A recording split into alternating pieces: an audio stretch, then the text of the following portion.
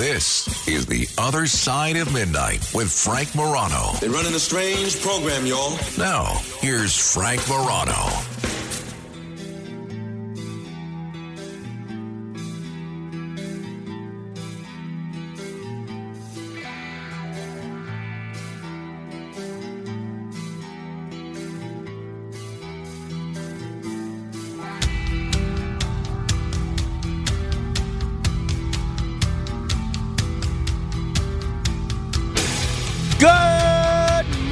Everybody, this is The Other Side of Midnight. I'm superstar Frank Morano. I've never been much for beauty pageants. I have nothing against beauty pageants. If you want to participate, great. I know a lot of women, I don't know if there are male beauty pageants. Are there? I don't think there are, so I'll make it women for the purposes of this discussion. I know a lot of women that have participated in these beauty pageants, and they've gotten a lot out of them. One, in terms of being able to pay for things like college and getting some scholarship money. But even beyond that, I've known some people who, my cousin Kimberly Kravitz, who's called into this program from time to time. She was Miss Congeniality in, I think, the Miss New Jersey pageant. And if you meet her, she looks like a beauty queen, right? You can understand that. But she benefited from the exposure that she got from doing that pageant. Other people have also gotten a great deal out of doing these pageants over the years. So I have nothing against it. When I host a party every year in Atlantic City, and every year Miss New Jersey usually comes, and it's fun. It's fun to have Miss New Jersey come there and greet everybody. But honestly, I don't think I've ever watched a full beauty pageant from start to finish, just because I don't have the interest in it. I mean, I'd rather watch a rerun of Star Trek: The Next Generation. So I don't spend a lot of time thinking about beauty pageants, except when there are issues of fairness at play and when there are changes, because these beauty pageants always seem to be in the crossfire or in the crosshairs of people that want to make some sort of change, usually based on some sort of political correctness or another. And that's kind of when I start paying attention to what's going on. It still doesn't get me to watch the beauty pageants, but that's when it starts getting me to pay attention. You remember the Miss Universe pageant? I believe this was the pageant that was run by Donald Trump or owned by Donald Trump. I think he also owned the Miss USA pageant. Well, there has been a big change at both the Miss Universe pageant and the Miss USA pageant. Do either of you guys pay attention to these beauty pageants, Miss USA or not at all? Matt Blaze, you know anything about this? You don't either. Okay.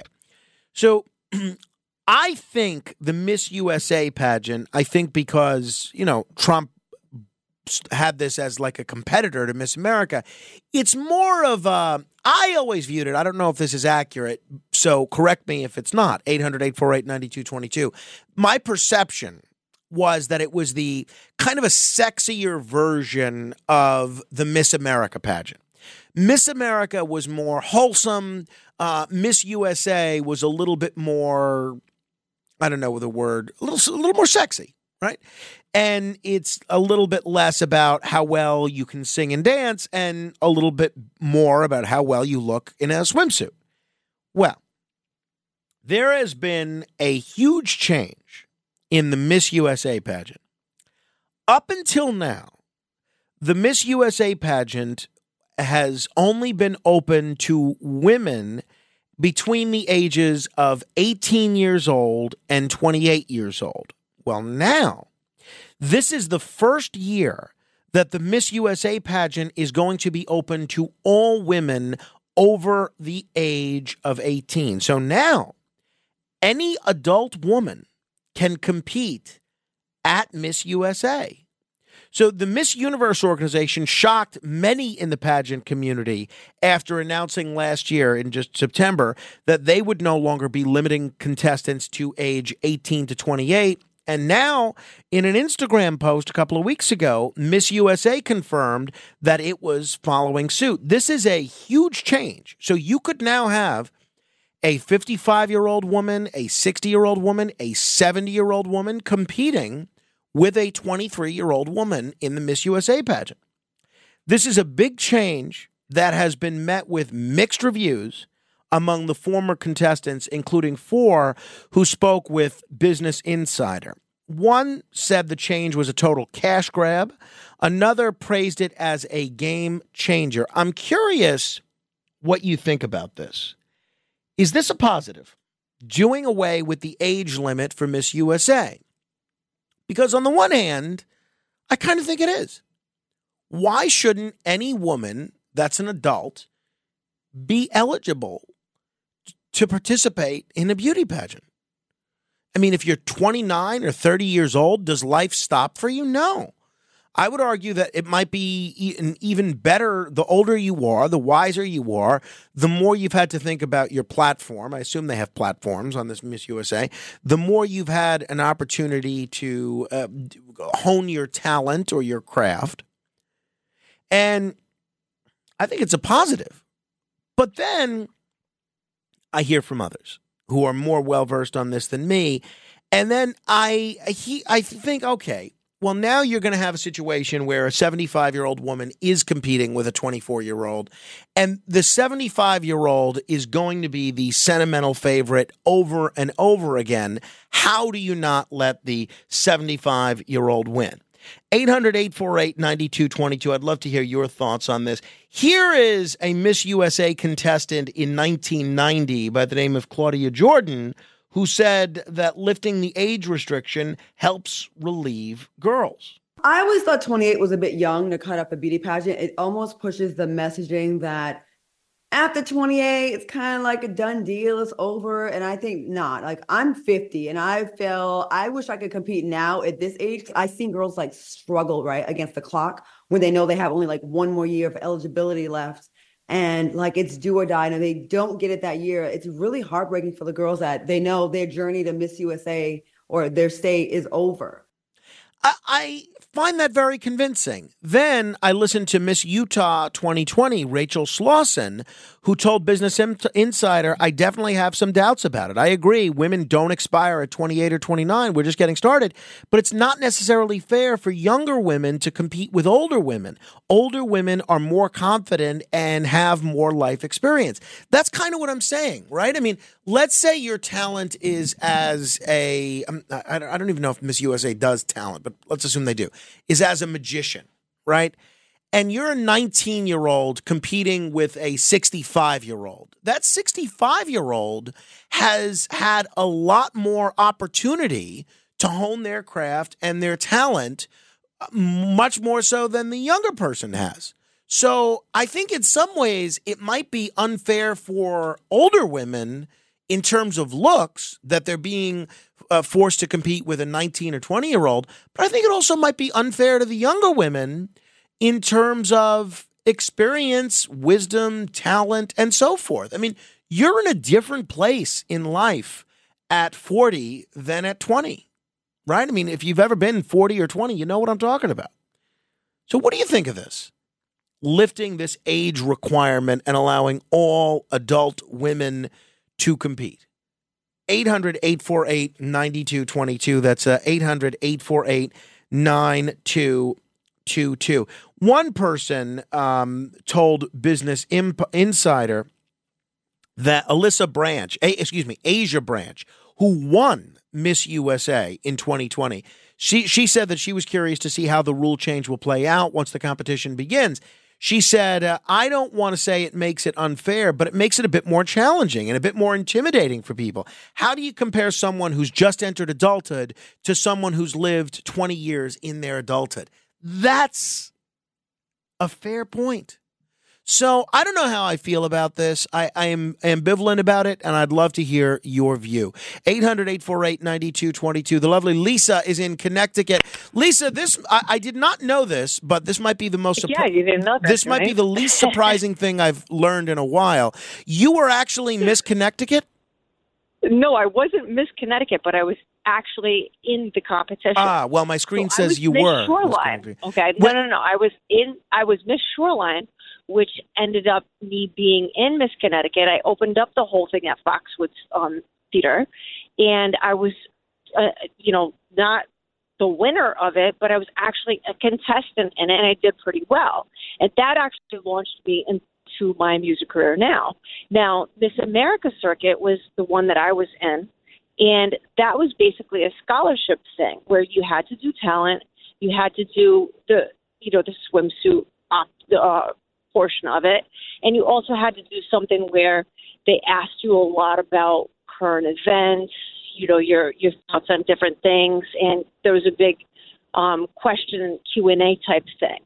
So you had to be on point and be, pretty with it as far as, your knowledge of history and whatever else. So the pageant, pageant that you were a part of, that's not under the umbrella of Miss USA. That's under the umbrella of Miss America. Exactly. So and can you do both? Can I try to be? Yes. Oh, so you can try for the Miss, whatever you termed it, the Miss America bracket, and then the Miss USA bracket as well? Yep. Yeah, there's no way of denying you from doing either competition, but the Miss America circuit was more based on a scholarship type of a thing, and it gave girls, a different perspective where it wasn't just basically more of a sexy beauty pageant type of a thing. So not to discredit anybody from the Miss USA pageant, but it was just a different type of a vibe. You know what I mean? Is my perception, the one that I outlined, correct about the differences between Miss America and Miss USA, that Miss USA was always thought of as kind of a sexier version of Miss America, which is more wholesome? Absolutely. And I think it was more based on looks and appearance, more as the Miss America, there was really a lot of intense workshops, things, like I said, the Q&A, things like you had to be really, really smart and have a lot of different type of qualifications, not to discredit anybody in Miss USA, okay? Not saying that they're not smart. Sure, got it. But the credentials and the way that they actually did the judging and the whole process was really based on, awarding a woman who had the prime ability for their knowledge base, their intelligence, as far as their talent. Talent was a very big portion of it as well, and as far as the bathing swimsuit. So I actually won swimsuit. I had really good talent stuff, but for whatever reason, hey, it is what it is. It's still a competition. They're going to have somebody that they think is the best of the best. Right. So, Lisa, and tell me what you think of this change to do away with the age limit to have any adult woman compete. You could compete now. So I think that's really cool. I think that a lot of these competitions, I got blocked out because I got too old, so I couldn't do certain things. You know what I mean? And I think that opens the doors for a lot of other people that feel like, hey, I'm still in shape. I could still do this. I could, have a lot to say, and I'm a good role model for other people. Interesting. And so that's the way that it makes sense. So would you consider going back into competition now that I don't know how old you are, but I'm assuming you're over the age of 28. Now that they've lifted this age requirement, you could do this. Are you going to do it? I wouldn't myself, because I think that I'm past that point where I'm satisfied with what I did with the competitions and things like that. I did a lot of different competitions with fitness, with also with, like this whole circuit and everything. I did a lot of different competitions with the pageants and whatnot, but you know what I mean? So for me, my focus is more on what I want to do as an artist. Understood. And doing Understood. What my heart desires. Lisa, thank you. Go ahead. It opens the doors for a lot of other people. I think it's a very compelling case, right? And Lisa sounds like she knows what she's talking about there. 800-848-9222. What do you make of this? Is this going to create a situation where you have a 65-year-old next to a 21-year-old, and then all the judges are going to feel guilty if they don't award the 65-year-old the award that would heretofore have gone to the 21-year-old? Tell me what you think. 800-848-9222. Paulie's in Westwood. What's your view? Hey, Frank, I think all women should be eligible because my wife is 25 and her mother is 80, and they are both smoking hot. They are both smoking hot. I'm 59 years old, and I'm like, I should be with your mother. That's one of the more honest calls that I've ever gotten, Paulie. Hey, what about getting your mother-in-law to try and participate in this Miss USA pageant now? Oh my God, Dave, should we? You got to talk to her. I think that'll be a hoot. Oh my God, she's smoking hot. All the more reason. All the more reason. So, needless to say, you agree with Lisa that once you're over the age of 18, they should all be able to compete, no matter the age. Without doubt. All right. Hey, look, I think I'm convinced. 800-848-9222. 800-848-9222. Mike in Manhattan, what do you think? How you doing? This, I would like to talk about a comedy festival for women. It was in the downtown Manhattan scene for a while.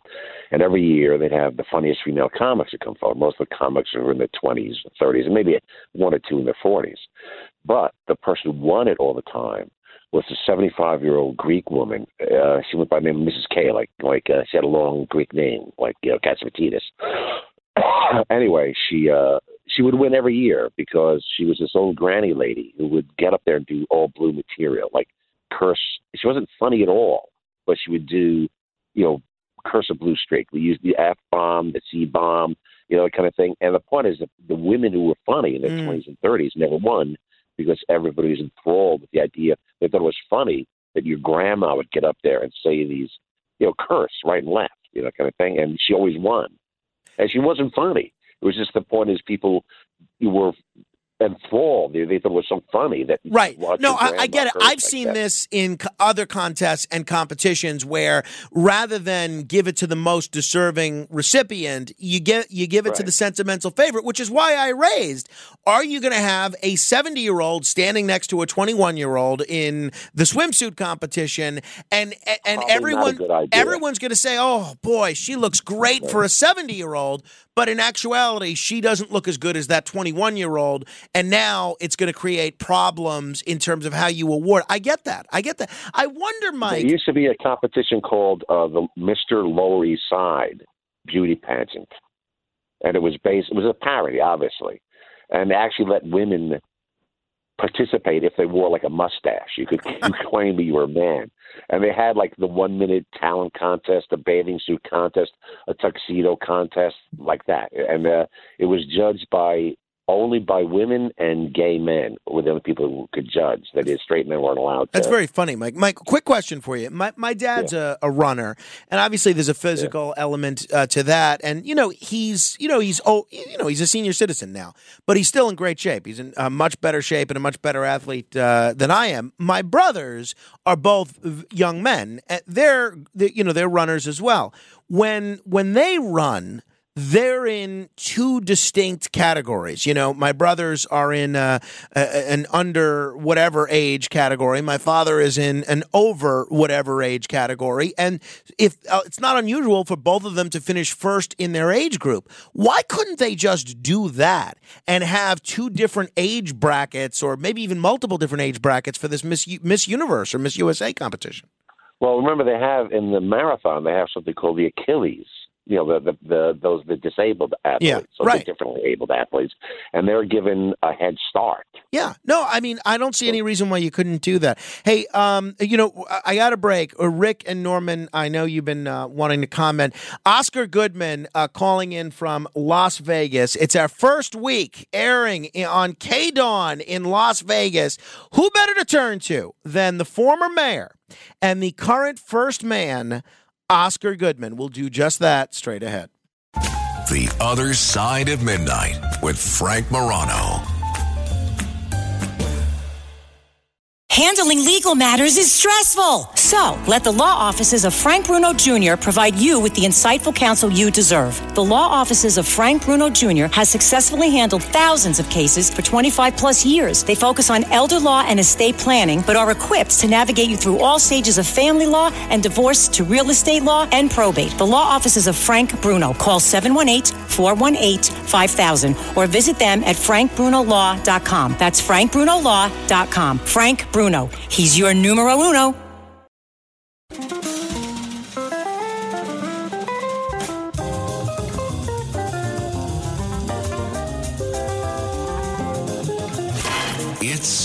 Other Side of Midnight with Frank Morano.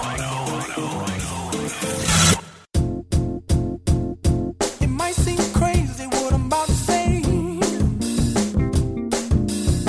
Sunshine, she's here. You can take a break. This is The Other Side of Midnight. I'm Frank Morano. You know, recently I got asked a question by a caller, and the question was very, very interesting, and I thought the answer was relatively simple. The question was, have you ever paid anybody to be a guest on your show? And I mentioned the one or two people that had asked over the years, but the answer was no. I wish that I could, but one, I don't have the money, and two, it would create a very dangerous precedent if I started paying guests to be on this show. However, I began to contemplate again my answer because in booking our next guest, I realized that part of our standard agreement is every time he appears on this show, I send him a bottle of Bombay Sapphire Gin. So I don't think that's what the caller meant, but I guess the kind of principle is still the same. I am thrilled to have our next guest on this program, not only because he is the proudest drunk and degenerate gambler that I know, makes me look like a piker, not only because he is a legendary criminal defense attorney that some would call a mob lawyer, not only because he's a best-selling author, but because since this is our first week airing on KDAWN in Las Vegas, one of the great radio stations in one of the greatest cities in the world, I can't think of a better advocate, spokesperson, and cheerleader for Las Vegas than the former mayor and the current first man, renowned criminal defense attorney, Oscar Goodman. Mr. Mayor, it's great to talk to you again. Frank, it's always good talking to you. I'm sorry it's not in person because I'm running a little low on the Bombay Sapphire, and when you give it to me, please include a couple of jalapenos because that's what I like to put in it, and it has a tremendous soothing effect upon me, and I'm able to speak much more clearly than I can without it. You know, the only place that I ever have the jalapeno martinis is at Oscar's Beef, Booze, and Broads, your restaurant on top of the plaza in Las Vegas. It has a little bit more of a kick than I think I can handle. Have you always been partial to jalapeno? Not really. As a matter of fact, at home, and I'm not allowed to tell people this, but instead of the jalapeno, my wife has concocted a combination of jalapeno and the sliced carrots that you usually get in a Mexican restaurant. And the combination of them is even better than one jalapeno, to be honest. The only problem is it takes up too much space.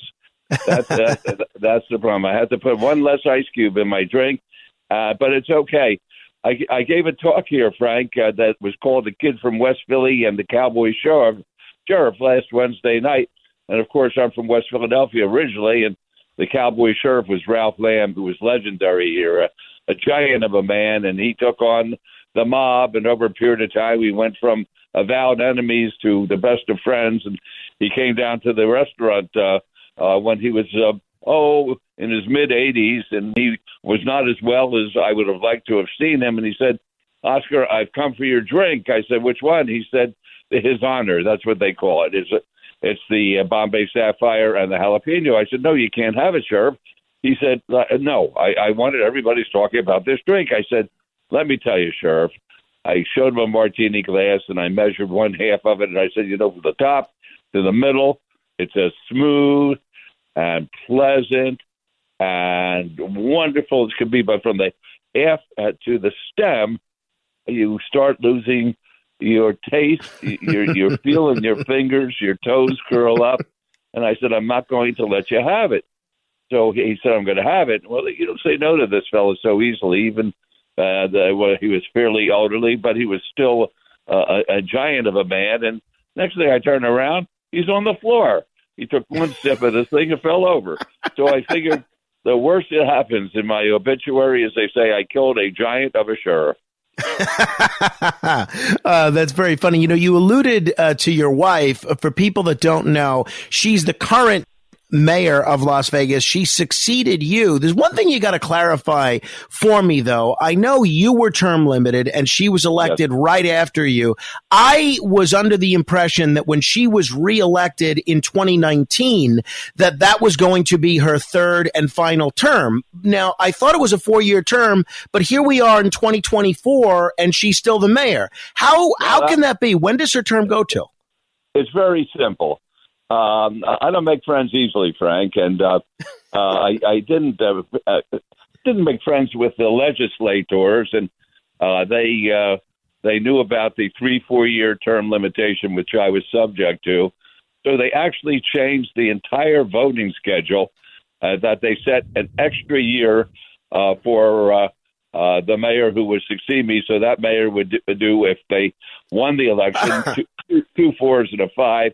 And she was great. She held a press conference, and everybody came, and she said, I finally beat him. But between the two of us, we've got 25 years of being the mayor of the finest city in the world, and she's done a phenomenal job. I mean, everything she touches turns to gold. She founded the first non-profit, non-sectarian private school in Nevada, and had no interest at all in being the mayor. But my children, when they saw I was being swept out the front door or the back door, whatever door it was, they said, Mom, you got to run. And she said, I'm not running. And then when she cleaned the house once and cleaned the house the second time after she retired from the school, she said, I'm never cleaning the house again. And they said, okay, then run for mayor. And she ran, and she won overwhelmingly, and she's now in her third and last term. But she picked up the extra year and doesn't let me forget it. Gotcha. Any day that we live. But she's a wonderful lady. Well, you've met Carolyn. Great sense of humor, beautiful, nice legs, the whole works. I mean, I'm on top of the world every time I look at her.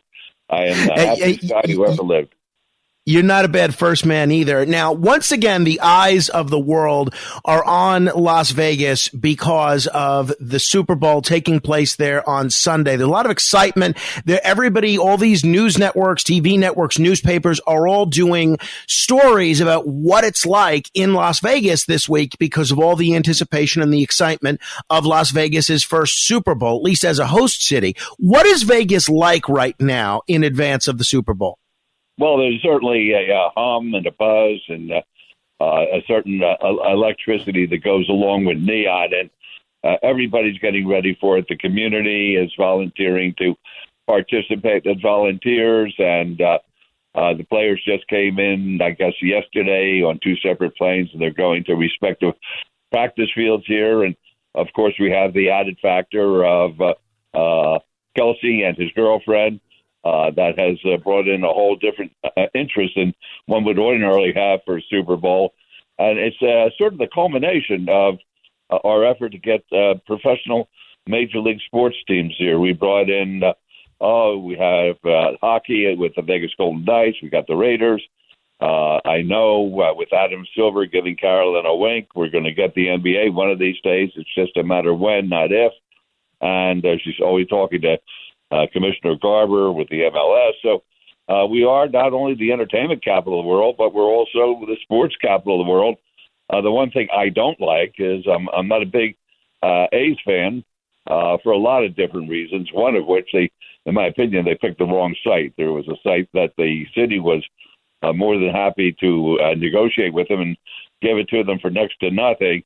And instead of imposing liability on taxpayers, they chose to go out on the Strip. And they could have had a great real estate play here, but nobody even wanted to talk. There's no vision. That's the problem, Frank. Right. You know, we started off, you've been out here, and we've shown you around, our Symphony Park. That was an old railroad site. That had to be remediated, and nobody wanted to get near it for fear of turning green. But once you clean up the dirt, everybody wanted a piece of it, and they don't even think in terms of this other site, which doesn't need that kind of remediation because it's probably in the last remaining vestige of land that isn't expensive here. And it could have been a great place for a stadium. It could have been a place like San Francisco with their Embarcadero, where they built the baseball stadium or San Diego with the Gaslamp District, but people don't have any vision. They all want to go with something that's already developed. So I'm not high on the team, but that's their problem. That's not my problem. There was a wonderful piece on you in the New York Times. People can go online and read it. In fact, I've just linked to it on my Facebook page. People can check it out. But the headline says, "Don't bet on this former Vegas mayor being at the Super Bowl." Now, as you mentioned, and as you wrote about in your book, you tried for years to get major league sports teams and professional sports teams to Las Vegas. Now, this would seem like the culmination of your vision. Your wife, the current mayor, makes the point that you've always loved sports and you'd love to gamble. You could easily get a seat in a luxury box at the stadium for Sunday's Super Bowl, but you're not going. How come? Well, we've been offered seats, and of course, everybody wants the mayor there, and she would drag me along. But the truth of the matter is, historically, I love the Super Bowl. I love the Super Bowl day, and I get a kick out of it when the NFL wouldn't allow us to say Super Bowl. We had to call it the big game. But right, us too. Yeah, shame on them. But I love my home. I love my family. I love my Bombay. I love the bets that I can make, and I love staying at home on Super Bowl. People want to know who I'm picking and make different appearances and that kind of thing. But there's nothing, to be honest with you, I don't think there's anything like being in your home, cozy, drunk, and doing all the things you like, and then having a wonderful set of appetizers put in front of you and sharing it with family and friends. And that's what I prefer to do rather than to fade the traffic out there. Well, that's the, I had an opportunity. A friend of mine invited me to the Super Bowl, and I was thinking about it just because I love Las Vegas and I've never been. I thought it would be a fun experience. But that was exactly my rationale that, sometimes it's nice to just enjoy the comforts of home. Do you think I made the right decision by not going? Oh, I'm not going to say that. I think it's, all of these major events are life-changing as far as the sports fan is concerned. My wife and myself got tickets from reputed mobsters to see the Kansas City Royals and the Philadelphia Phillies, I believe, in about 1980, and back in Kansas City, and had the best seats in the house. As a matter of fact, Tom Lasorda, who we met in the airport and took a cab together, he wanted to know who this guy and who the lady were who had the best seats in the house. It's great to go to a great event. Carolyn and myself went to see the NBA mid-season contest that they had out here, and that was a great event. So, and we've been to the All-Star game, the first NBA All-Star game that was in a city that did not have a franchise, I believe, back in 2005 or 3, one of those days. And sure, it's great going to these events, but once again, I don't know. It may be because my children they won't fight with each other. There won't be scratching and pinching and that kind of thing. So they're all mature adults, and all I have to do is control some grandchildren. And it's just going to be an absolute pleasure watching the game. I think it's the kind of game because there's not a home team playing there. That you can really sit back and study it, and you see the replays, and sure. Nobody's bothering you for an autograph or take your picture, mayor, that kind of stuff. So I'm very happy with the decision that we made. Good. Well, so you write, and we're talking with Oscar Goodman, if people are just tuning in, former mayor of Las Vegas, the current first spouse in Las Vegas. And if you want to read a book that has some great stories, not just about Las Vegas and not just about politics, but about the mob and the criminal justice system, you've got to check out the book, Being Oscar, From Mob Lawyer to Mayor of Las Vegas, Only in America. And in that book, Oscar, you spend a lot of time basically lambasting the NFL and the other professional sports leagues, because at the time they didn't want Las Vegas to ever have a major sports franchise because they were afraid of the influence of gambling on the players and the management. Why did the professional sports teams change their tune? It seems now you can't keep the professional sports leagues out of Las Vegas. What happened from when you were shooting for this years ago to now? Why'd they change their mind? I don't have to tell you because you're a smart fella. It's all about money. It's not about what's right, what's wrong. You know, it was easy to put a label on us of Sin City. I always liked that label because it gave Las Vegas a certain allure that no other city could have. We were born from the mob. That's why the Mob Museum is so successful here.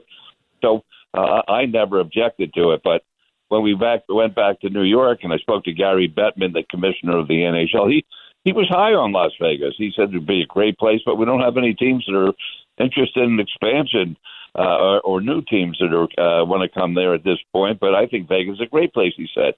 And then we went down the road and spoke to the old curmudgeon himself, David Stern, who over time we became good friends. But when I spoke to him, we went into his office, and he said, I wouldn't allow an NBA franchise to go there over my dead body. And I said, do you know what I was doing last week before I was the mayor? I think I could arrange that. So that put everything in place, and then we went to NBA Euro and saw the NBA teams play over there. We spent 5 days in 3 different cities, and I was actually a bookmaker then. I set up my little book. I had my showgirls with me. I was taking bets from everybody in the audience. None of them spoke English, and Stearns right behind me. I was eating his heart out. But when it came time for the shootout at OK Corral, or High Noon, whatever you want to say, he came up to my office and he said, okay, you won. I said, what did I win, Commissioner? And he said, I won't object to have an all-star game in your city as long as the owners of the casinos have no objection. So I went out and they got the owners to agree, but it was a bad weekend for us in the sense that a Chinese New Year, which is a big deal here, President's Day, which is not such a big deal, the Magic Show, which is a big deal here, and all of the confluence of these things coming together. And I knew there was something wrong because when I went from the airport and came back from Los Angeles to Las Vegas, I saw a couple of my former clients who were ladies of the night, shall I say. And I said, ladies, are you coming to the game? They said, what game? I said, what are you coming up here? Oh, it's the weekend. So what can I tell you, Frank? All I can tell you is I keep on smiling. I keep on laughing. As long as all my friends and my family are healthy, that's all I care about. And I have everything that a man or a woman could want. I have a wonderful wife, wonderful children, wonderful grandchildren, nice home. I mean, I'm on top of the world. So, and I have friends like you, which is terrific. And I'm so happy that you're going to have a presence here in Las Vegas. And that means you'll be spending a little more time than you usually do. And I hope you bring your lovely wife. She's no doubt about it. Count on it. And I'll be counting on you for advice in terms of, they say in New York, if you can make it here, you can make it anywhere. Some folks will say that's doubly true in Las Vegas. So whatever advice you have about appealing to an overnight Las Vegas constituency, believe me, I'm all ears. Well, it's probably a good constituency because we're a 24-hour town. So at least a third of our population is up at night. And your show is the only thing that's good after, let's say, midnight. And a lot of people are going to be listening to you. You're going to be a force to contend with here. And I'm very happy for you. I really am. And, it's the only show where you can really have an intelligent conversation with somebody and they're not looking at their watch or their pocketbook. Well, yeah, don't ruin our reputation. We don't want anybody thinking the show's too intelligent, Oscar. Hey, who are you betting on Sunday? Not telling yet. People are they're paying me for that information, Frank. I'm not giving that away for nothing. Fair enough. I figured I'd try and slip one past you. I was watching the Grammys on Sunday, and they did a really interesting cutaway to the Sphere in Las Vegas, and U2 was performing there. Now, I heard a lot about the Sphere, but I think this was the first time they actually had TV cameras in there. It looked really remarkable. Have you been inside, and what's your take on what this means for not only Las Vegas, but kind of for the future of indoor entertainment? Well, I think it's something unique. My wife has been out there. I haven't gotten out there yet. I'm busy with a lot of different projects and haven't taken the time to go out, but I understand that it is unique, to say the very, very least. And I think that it changes the way people will be looking at live entertainment. And the nice thing is you drive by there at night and it's all lit up and they have different programming that the public could see. from their hotel room, and it really is. It's a marvel. It's one of the wonders of the world, actually, the way it's built. It didn't take them that long, really, and I think it's going to change the way. Well, everything's changing. You know that artificial intelligence, the internet, the use of the iPhones, the social media. It's a different world than the world that I was used to. I sort of like the old times where everything depended on a handshake and a smile, and that's my kind of world. But you know, they say we're making progress. I'm not sure what's happening around the world is progress, to be quite frank with you. You know, lastly, I'll end with this, Oscar. I'll take advantage of both your political expertise and your legal expertise, because these days, when it comes to the presidential election, looks like they're one and the same, the legal issues and the political issues. One of the cases that everyone said was potentially the most damaging to President Trump was this situation in Georgia. And now it looks like the DA there appointed a special prosecutor who she's paid about $700,000 in taxpayer money to.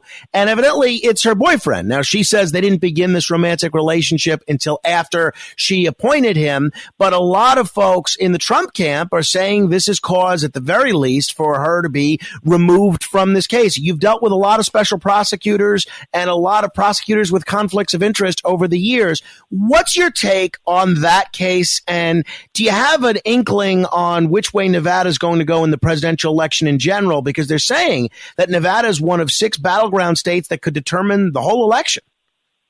Well, in answer to your first question, and I've always taken the position I don't like to comment on somebody else's case, but this to me is the stupidest thing that I ever heard of in my life. The prosecutor has never tried a case. He's getting almost as much money as I would for a case, and I tried hundreds of them. Turns out that the boyfriend and girlfriend, or whatever you call that relationship these days, if nothing else, it was foolishness to even think that they would get away from it, and to think that good lawyers that you would believe that Trump would hire, are going to discover this very, very early. There are a lot of people who are Trumpers or Trumpsters, whatever they are, and this was no secret down there. And she's getting what she deserves, and she has all that she can handle explaining this one. And like anything else, I learned early on from some reputed mobsters. They said, Oscar, if you make a mistake, and I made plenty of them, all you do is tell me, and don't make the same mistake again. The worst thing you could do is try to sweep it under the carpet. And every time you do that, it comes back and it bites you on your head. And she's getting a lot of bites on her head. The poor prosecutor, he's standing there like he's in the dock and is about to be given the death penalty by somebody. So I think it was foolishness on how they acted down there. It makes no sense to me. No sense. Zero. I just could not believe that something like that is taking place. But not my case, not my worry. Now, as far as the election's concerned, I think it's like a swinging pendulum. Something's happening every single day. And I think Nevada will be looked at as a very important state as far as the ultimate election is concerned. But there are a lot of questions. What's the Supreme Court going to do? Are they going to say that the former President Trump participated in a seditionist type act on January the 6th? These are questions that aren't settled yet. And anybody who wants to make a line on this one, they're dumber than I am, because it's a moving ball, and the facts are not in place yet. And once they're in place, I just hope that the Supreme Court makes a good, sound legal decision instead of a political one. I think if this turns more political than it has, then we're heading down the wrong path. And I'm thinking of the prosecutor down in Atlanta the same way I think about the Supreme Court justice, who says that he got gifts, he got trips, he got money, he got everything, and there's nothing wrong with that. Well, there is something wrong with it. It doesn't pass the smell test. Right. And the public, after a while, the public's not going to stand for this kind of crap. So I think that maybe this will be an event that will teach people a lesson. And it's a shame that people have to learn lessons that way, but there's a lesson to be learned here. As my wife always says, the one thing you want is you want truth and honesty. And If you don't have those two things, you got nothing, and she wants no part of you. And that's the way I look at the judiciary and look at the relationship between the judge and the prosecutor. So we'll see how it plays out. It's almost like a daytime soap that went broke. What can I tell you? Mr. Mayor, it is always a treat to talk with you. I, too, wish we were doing this in person. The gin is in the mail, and I hope to see you soon. Please give my best to the current mayor as well. I shall, my friend. Say hi to your wife, too, please. I certainly will. The great Oscar Goodman. Again, if you enjoy a nice story or several nice stories, check out his book, Being Oscar. It's available on Amazon or wherever you get your books. And wherever there's a Vegas conversation to be had, there is no better spokesman for that city than Oscar Goodman. And glad that he's going to be my radio Sherpa now that we're on K-Dawn. If you want to comment on any portion of our conversation, you might be willing to give me a call at 800-848-9222. That's 800-848-9222. This is The Other Side of Midnight. Straight ahead. The Other Side of Midnight.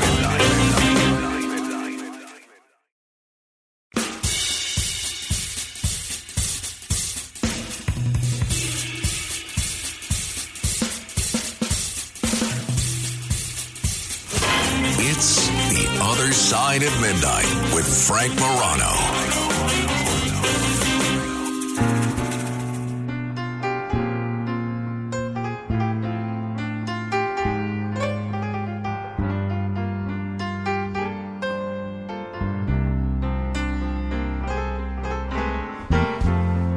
Late at night, when it's dark and cold, I'll reach out for someone to hold. When I'm blue, when I'm lonely, she comes through. She's the only one who can. My baby Gran is all I need.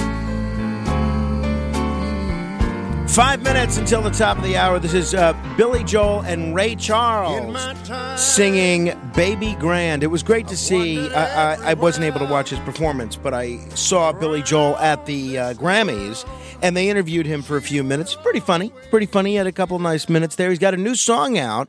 I haven't heard it yet, but it's the first one in 30 years or so that he's come out with, and my wife listened to it. She's a big Billy Joel fan, and she enjoyed it very much. And she can be a tough critic, believe me. So if she enjoyed it, then I think if you're a Billy Joel fan, chances are pretty good you'll enjoy it as well. Going to get to your calls in a moment. 800-848-9222. You know, we're in a little bit of a cycle at our house in terms of Carmine's nap schedule. So he gets home from school around 1:30. And then we'll put him down for a nap, and I'd say 7 out of 10 times he doesn't want to go down for a nap. He just stays up in his crib. Sometimes he stands up, sometimes he talks to us, sometimes he sings, sometimes he plays with his toys, and then eventually he'll fall asleep, maybe by 2:30, sometimes 2:45, and then he'll sleep late. Yesterday, for instance, he slept until about 4:30. I had to go wake him up because I didn't want him sleeping super late and then not being able to go to bed. And sure enough, that's what happened. He didn't go to bed until 10 to 9. So I'm not sure how to break that late nap, late bedtime schedule, because even when we put him up there, he just stays up. And, I'm hoping, I don't know. I don't know if we're doing the right thing by waking him up so that he doesn't oversleep in the afternoon. But my fear is that if we didn't wake him up, he would just stay up, and he wouldn't go to bed till 10. So I'm not sure how to handle that one. If you have any thoughts on that, let me know. 800-848-9222. Meanwhile, Original Rick in Original Jersey is calling in. Hello, Rick. Yes. Good morning, Frank. Good morning. I've been hanging on for a while, so I have quick comments on two things, please. That